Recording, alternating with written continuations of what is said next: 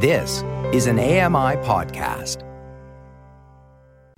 This is an AMI podcast.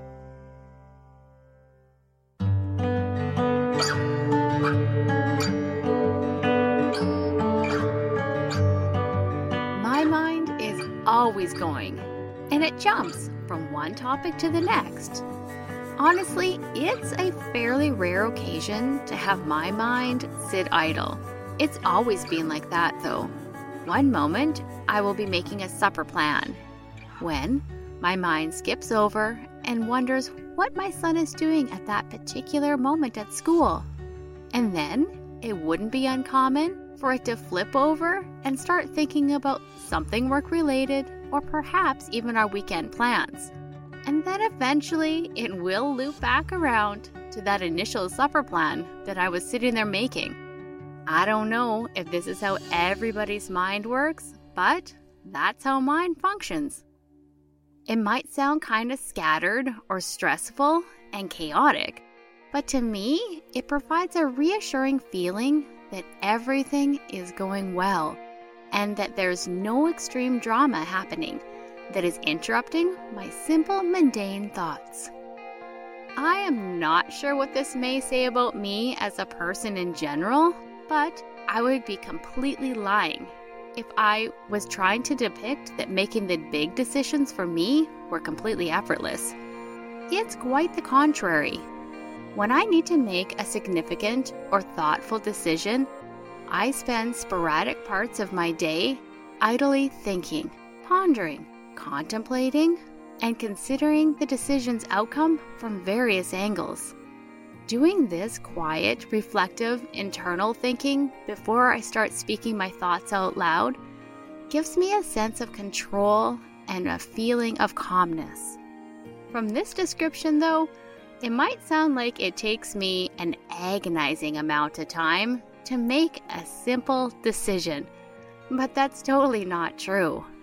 My career as a nurse required me to make all kinds of decisions on the fly, and I easily did it without feeling stressed. What I'm talking about are the big decisions. The ones that impact your life in a really big way, where there's no redos or going backs. More specifically, one huge decision that I was tasked to make on my own was whether or not to have my blind eye removed. This was the eye that I can actually never recall seeing from.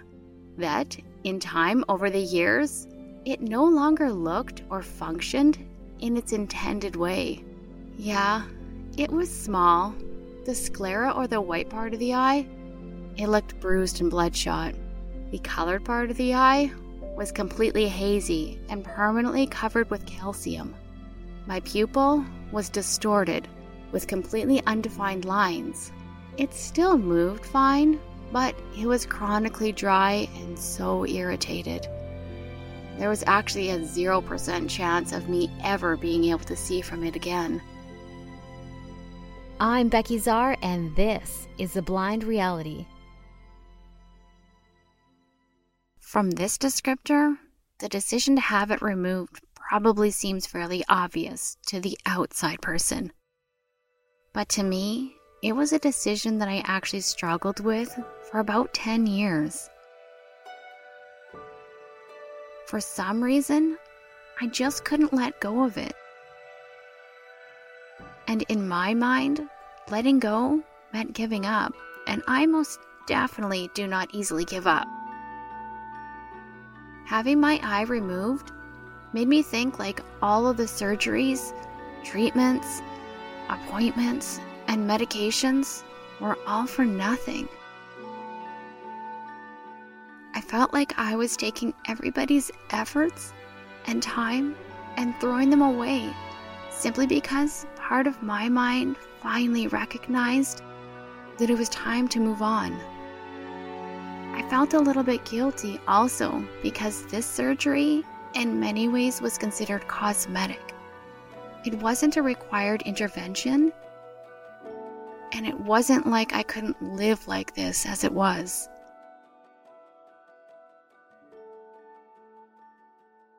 My unusable, tired right eye may not have really physically hurt me a ton, but it most definitely indirectly did. I've lost track over the years of all of the occasions where I was laughed at, judged, ridiculed, made fun of, or simply stared at because of the appearance of my eye. Going way back, one story that comes to my mind involved my brother. As I have mentioned before, growing up, my brother was extremely protective of me, regardless of the scenario. He was in grade 12 when I was in grade 9, which meant he was my ride to school. Word got around really fast that I was Travis's little sister and therefore completely off limits to date. He told me which of my friends he approved of me hanging out with, and that year I had no hope of getting away with anything because if my brother wasn't right there lingering, his friends most definitely were. I may have found this a bit annoying in high school, but over the years I've gained a new appreciation as we've grown up. After high school, his protective nature continued, and I remember being about 19. A couple of friends and I had gone to a bar one evening. We had waited in line, talking, giggling, and just being normal, typical 19-year-old girls. Within minutes, we were at the front of the line and about to enter when I was suddenly reminded that I was just a bit different. The bouncer decided that it was appropriate for him to make a spectacle out of me. He noticed my right eye looked unusual and took it upon himself to point it out, not only to me, but to everybody around me. He said, "Oh my God, look at your eye. What is wrong with your eye? It looks all messed up."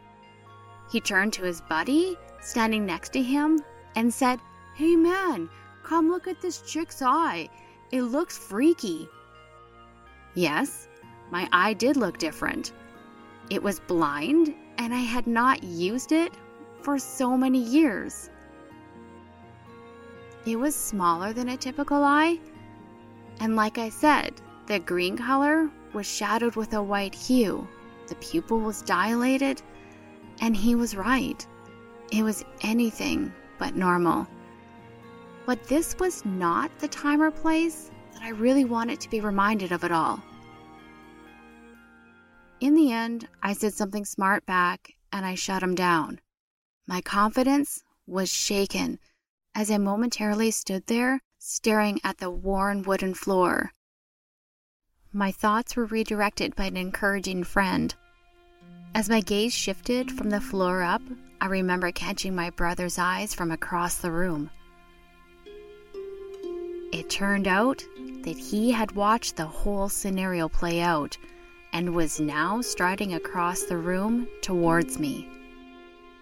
My brother asked me what the bouncer had said to me. I filled him in, and suddenly my brother had me by the arm, and we were now heading in the direction of the bouncer. I should maybe mention that my brother is 6 feet tall, athletic, popular, and has a healthy confidence. Suddenly, I was standing back in the place where I recently was made to feel so little. My brother called the guy's name and locked eyes with him, and he said, "Hey, she's my sister. Do you have a problem I need to know about?" The bouncer replied, no. My brother said, "I think you owe her an apology, and if I ever see you bothering her again, you will have to deal with me." The bouncer did apologize to me that day, but his words really didn't mean much to me. But what did mean something was the little reminder that no matter how old we got, or where we were, or what our life circumstances were, my brother will always be there for me.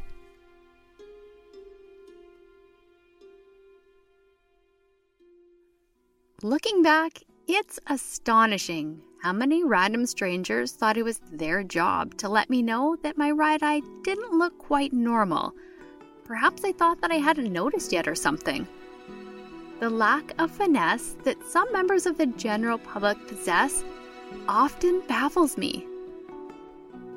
As for the professionals, the removal of my right eye, it had periodically been brought up by various doctors, but respectfully, nobody really pushed the subject. It was definitely something that I had quietly considered on my own for years, but I rarely spoke about it. It had been a few years since my last prescription update. Fashion had changed, and it was time to have my glasses updated. Because I was so closely followed by my ophthalmologist, I did not have a strong connection to a local optometrist. So, I took the advice of a friend, and I booked in with an optometrist that she had recommended. I can easily recall this one and only appointment that I had with him. I filled out all of the necessary medical history forms, waited my turn, and within minutes of meeting him, his attention was switched from the prescription that I came for my sighted eye to my unsighted eye and all of the damage that the disease had inflicted on it. Whenever I tried to redirect him back to the main purpose of my visit, his focus didn't last all that long. And once again, his attention was back on the spectacle of my right eye. I get it. I'm a bit of an oddity, and I'm okay if somebody looks at my eye with interest, as a way of learning or knowledge sharing. But I am most definitely not okay being looked at like I am a mythical creature. I'm human, and at that time I was a 26-year-old girl who was self-conscious enough. This optometrist then started inviting his colleague buddies in to come and have a look, which again, I'm okay with if it's done in a polite way. Again, if it's for educational purposes or knowledge building, that's great.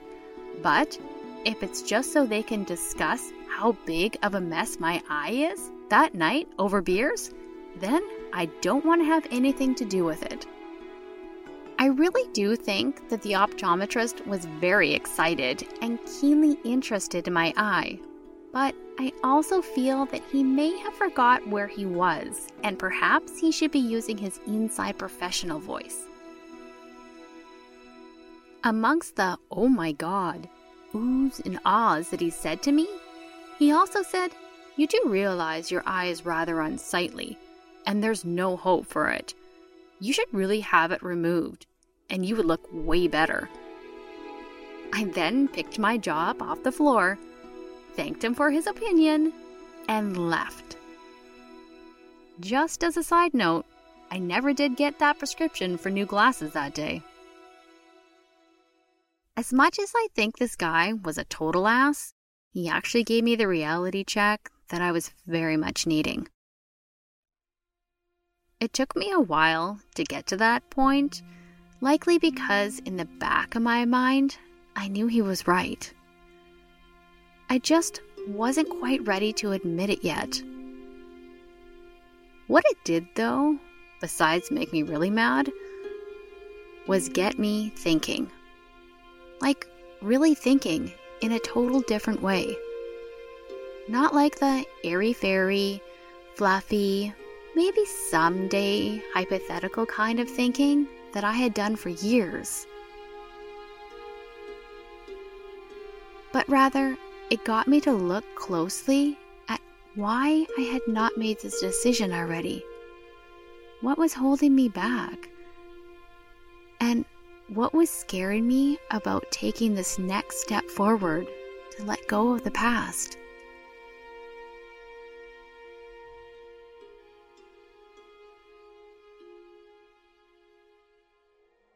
In time, I was able to work through these questions on my own. with the support of quiet conversations with my husband. I knew the next step I had to do was to seek input and guidance from Dr. Garcia. He was very honest yet gentle when I asked him for his opinion. He totally understood that this was a decision that I was not making lightly. And, as always, he guided me in the right direction and introduced me to another one of his amazingly talented colleagues. All of my questions had been answered, and, despite my nerves, a sense of peace with this decision was now finally in my heart. When the actual surgery day rolled around, I was a bag of mixed emotions.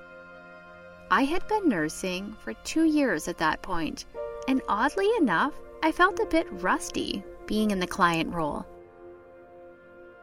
It had been 14 years since my last major eye surgery, and I was an adult now. I had most definitely lost my innate childhood trust that, without question, everything was going to work out just fine. I knew better now. Mistakes can happen, even in the most controlled environments. With these thoughts swirling around my mind, I couldn't help but think, what if they accidentally removed the wrong eye? I mean, what if they accidentally take out my sighted eye instead? Now, I think for the most part, I'm a fairly level-headed, rational individual. But do you know when they say that something only happens to 1 or 2% of the population? Well, I usually, for some reason, land within that population. So, when the nurse was doing my pre-op checks, I literally got her to draw an X above my right eye. Kind of like X marks the spot. Looking back though, an arrow pointing down over my right eye would have been even more clever. Long story short, the medical team was completely dialed in, and no mistakes were made. And on April 23rd, 2007, at the age of 27, an enucleation surgery was performed to my right eye, and my right eye was permanently removed.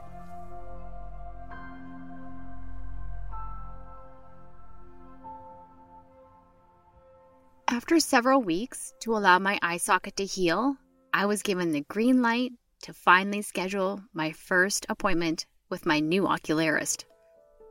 I remember it being a very exciting day. As you can imagine, I had not been in public or around many people while my eye socket remained empty. When I arrived at my first ocularist appointment, I really was unsure as to what the process was going to be. I mean, I knew that I was going to walk out of there with 2 eyes at the end of the appointment. One was going to be natural, and the other artificial. At the start of the appointment, we spent a lot of time just talking, looking at and color matching my sighted eye. I remember diligently trying to answer all of his questions, which, for the most part, seemed fairly typical. I remember, however, being a little bit startled when he asked me what I wanted my new artificial eye to look like. I'm pretty sure the expression on my face was probably priceless, as random thoughts raced throughout my mind, trying to understand what his question was. I didn't want to come across rude, so I asked him what he actually meant. He clarified by asking me if I wanted both eyes to look the same, or did I want my artificial eye to look normal, and what color eye did I want? Holy cow, there was way more to this process than I had initially even considered. He went on to tell me that he has made purple eyes, red eyes, bloodshot eyes, and pretty much anything that I could even imagine he could probably do. I sat there, quietly considering all of my options, and I replied back to him saying that I would just like my eyes to look the same. I would love for them to match. I told him that for as long as I can remember, my eyes have always looked notably different. I don't need them to look normal. I just want two that look the same, please. He replied, "Okay, let's do it." He sat across from me with his paints and meticulously replicated me a matching eye, right down to my small displaced pupil and a couple of wee tiny blood vessels. He molded the back of the eye to sit perfectly against the coral implant that was put in during my surgery. Together, they actually even allow my eye to move in a natural way. It did take a good couple of weeks to get used to the feel of my artificial eye, and by this point, I had already returned to work. Not many people at work knew the precise reason for me being away. A couple of them did know the details, but in general, most of them just knew that I was away for an eye surgery. So I'm going to attempt to condense this story as much as I can, while still being able to paint a clear picture of all of the drama that ensued on my second day back to work. I had been sitting with senior level colleagues in what felt like a lifelong meeting, when a friend of mine realized that she was short a couple of handouts. I eagerly assured her that I was totally happy to step out of the meeting and make her the additional copies. While standing alone in the copy room, I kind of began twisting around, trying to stretch out my poor back from that long meeting. I recall repairing a jam in the copier while simultaneously slightly poking the corner of the outer side of my eye. My artificial eye did feel fairly natural. However, just like a natural eye, I still did get the occasional itch. Here's where the story goes completely awry. Apparently, I'm not as good of a multitasker as I had once thought. It turns out that my gentle itching provided just enough force to dislodge my artificial eye, and in what felt like milliseconds, I felt my artificial eye pop out. I actually saw it take place out of the corner of my sighted eye, and somehow, luck was with me, and I managed to catch it in my hands before it landed on the disgusting, questionable copy room floor. I stood there, completely paralyzed for a moment, staring at my artificial eye in my hand as it peered back up at me. I totally ditched my friend's papers and sprinted to the ladies' washroom. I stood there in front of the mirror, trying to wedge it back into place. Mascara was running down my cheeks as my socket watered in response to this unfamiliar touch. Then I started to slightly giggle as I began to imagine the image that one of my colleagues could potentially walk into should somebody require the washroom at this precise moment. I decided to abort this plan after several unsuccessful attempts. I then rushed out of the washroom and slid into an empty office and closed the door. I made a less than casual phone call to my husband. When he picked up, I explained everything that had happened, and I told him that he needed to come right away and come and pick me up so he could drive me to somebody who could actually put this thing back in. There were several seconds of silence, during which I believe my husband was trying to process everything that he had just heard. Being who he is, he's very calm. He then replied to me, "Becki, you can still see, right?" He continued by saying, "Jump in your car and drive wherever you need to go." I stood there, kind of stunned for a moment, and then I began to laugh.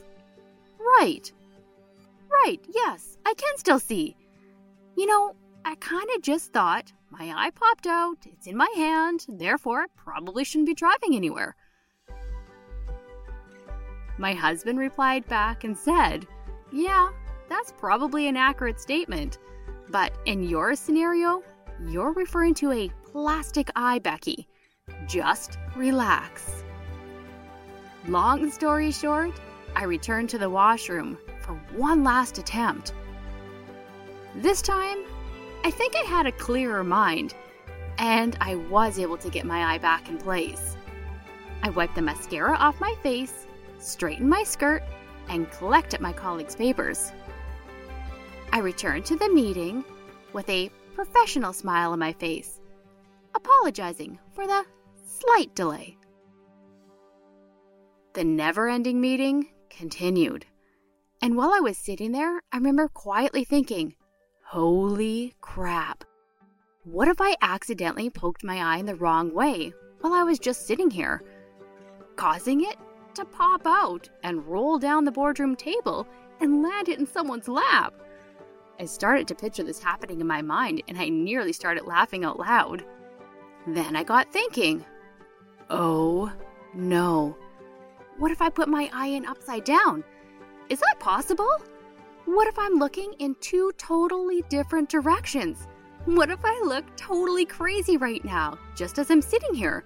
To this day, I have no recollection as to what was discussed at that actual meeting. But the one thing that I did retain was that poking the side of my artificial eye will likely result in a situation that I will not want to be in. So today I have with me one of the most artistically talented individuals I have ever met, my ocularist, Jon. I've decided to invite him to come on the show and have a chat today. So welcome to the show, Jon. Thank you very much for inviting me. I'm happy to be here. So my first question for you is, can you describe briefly what an ocularis is and the type of clients you typically work with? Yeah, for sure. So basically, an ocularist is a trained professional skilled in the art of fitting, painting, and fabricating custom ocular prostheses, or as we call them, artificial eyes. So basically, it's a 5-year program consisting of hands-on practical training, working under a board-certified ocularist in combination with attending lectures, workshops, and exams in affiliation with the American Society of Ocularists. So once certified, the ocularist keeps a certification by attending regular meetings to obtain continuing education credits. Yeah, and to answer your question about who I would work with, I primarily would work with patients who have had either their eye removed or they may have a testicle damaged globe or eye that no longer has vision and usually becomes quite deteriorated. So about 60% of my patients would be from reasons of trauma. About 30% of my patients would be disease like cancer, and then a very small percentage of my patients would be congenital, so they are maybe born without an eye or possibly an underdeveloped eye. My next question is, why did you decide to become an ocularist? Yeah, that's one of the most difficult questions I get because I don't have a really good, fun story for that at all. It was actually an opportunity that was brought to me actually, and the ocularist that hired me and trained me was a family friend and knew, I guess, my personality, work ethic, willingness to learn, and basically it took off right away with the opportunity, and that was back in May of 1999. So many other ocularists have become what they are through a family business, some due to a very artistic background, and even some because they have an artificial eye themselves and became interested when they saw the process of how the prosthetic eye is made. So there's not a real big demand for my service, although there is still a need for it. And all in all, it's been a very rewarding career choice for me. And I here in Saskatchewan, that I'm here full-time on my own now, I'm very fortunate to have great doctors to work with, great ophthalmologists and oculoplastic surgeons that do great surgeries. So when a patient presents my office with a great socket to work with, usually I can get a really good result. So it's been a pretty good opportunity. Oh my goodness, we are so lucky to have you here in Saskatchewan. And without you, I know I personally would be in a big pickle. So my third question for you is, what is something that you've done within your career that you are most proud of? Yeah, and that's a good question too, because honestly, Becki, what I do for a living is most days is very rewarding on its own. Just even last week, I made someone their first eye after they've been through cancer. And at the end of the day, she was so emotional in a good way, and that feeling is just, it's what been 22 years for me. And that just never goes away when you give someone their first prosthetic eye and they look in the mirror and they just are overwhelmed. Of course, every job has its tough days too, but majority of the days are pretty good. I've also been able to do some work in the Dominican Republic over the last few years, which has been very rewarding. We had the opportunity to do some nonprofit work down there. And over the years, we fit about 120 eyes. And these are for people that either did not have the service available to them or it was too expensive and they couldn't have a prosthetic made. So that's been a very interesting and rewarding thing to be able to do as well. My last question for you is, I've experienced a few humorous situations in regards to my artificial eye, and I'm just wondering if by chance you would be willing to share a humorous story or two. Oh, yes, there are many. Well, I got a couple things. There's always stories of patients that come in. I usually have time to talk with them, and a lot of times they'll tell me something interesting with their prosthetic eye. I can think of this one old fella. He was in the casino Regina, I think, and he was playing roulette or something. And he just wiped his lower eyelid, and of course the prosthetic eye fell out, and it went bouncing down the floor and plunked right into the floor vent. And oh my goodness, he tells you the story. He's pretty happy to tell the story, but in the moment, I think he was really freaking out. So they had to get the staff come and open the vent and dig in there to get his eye out for him. And all in all, it all worked out well, but it was a pretty interesting story. And then, of course, I have some patients that would like me to do something interesting with one of their old eyes when it comes to replace their prosthetic eye. And so this one guy comes to mind. I made him, of course, in Saskatchewan, very popular for our Saskatchewan Rough Riders. And you might have seen this guy in the news a couple of years ago. This guy is a big Riders fan, and he goes to the home games here in Regina.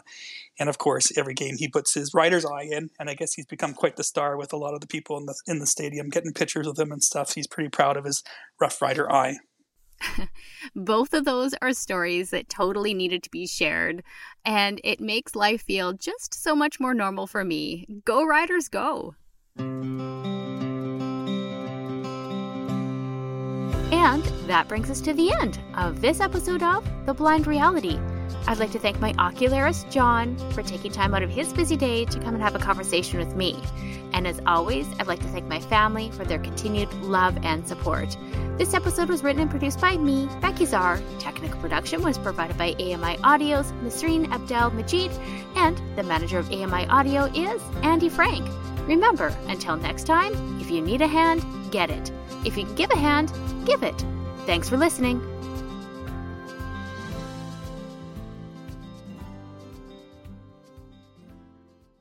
This was an AMI podcast. For more accessible media, visit ami.ca.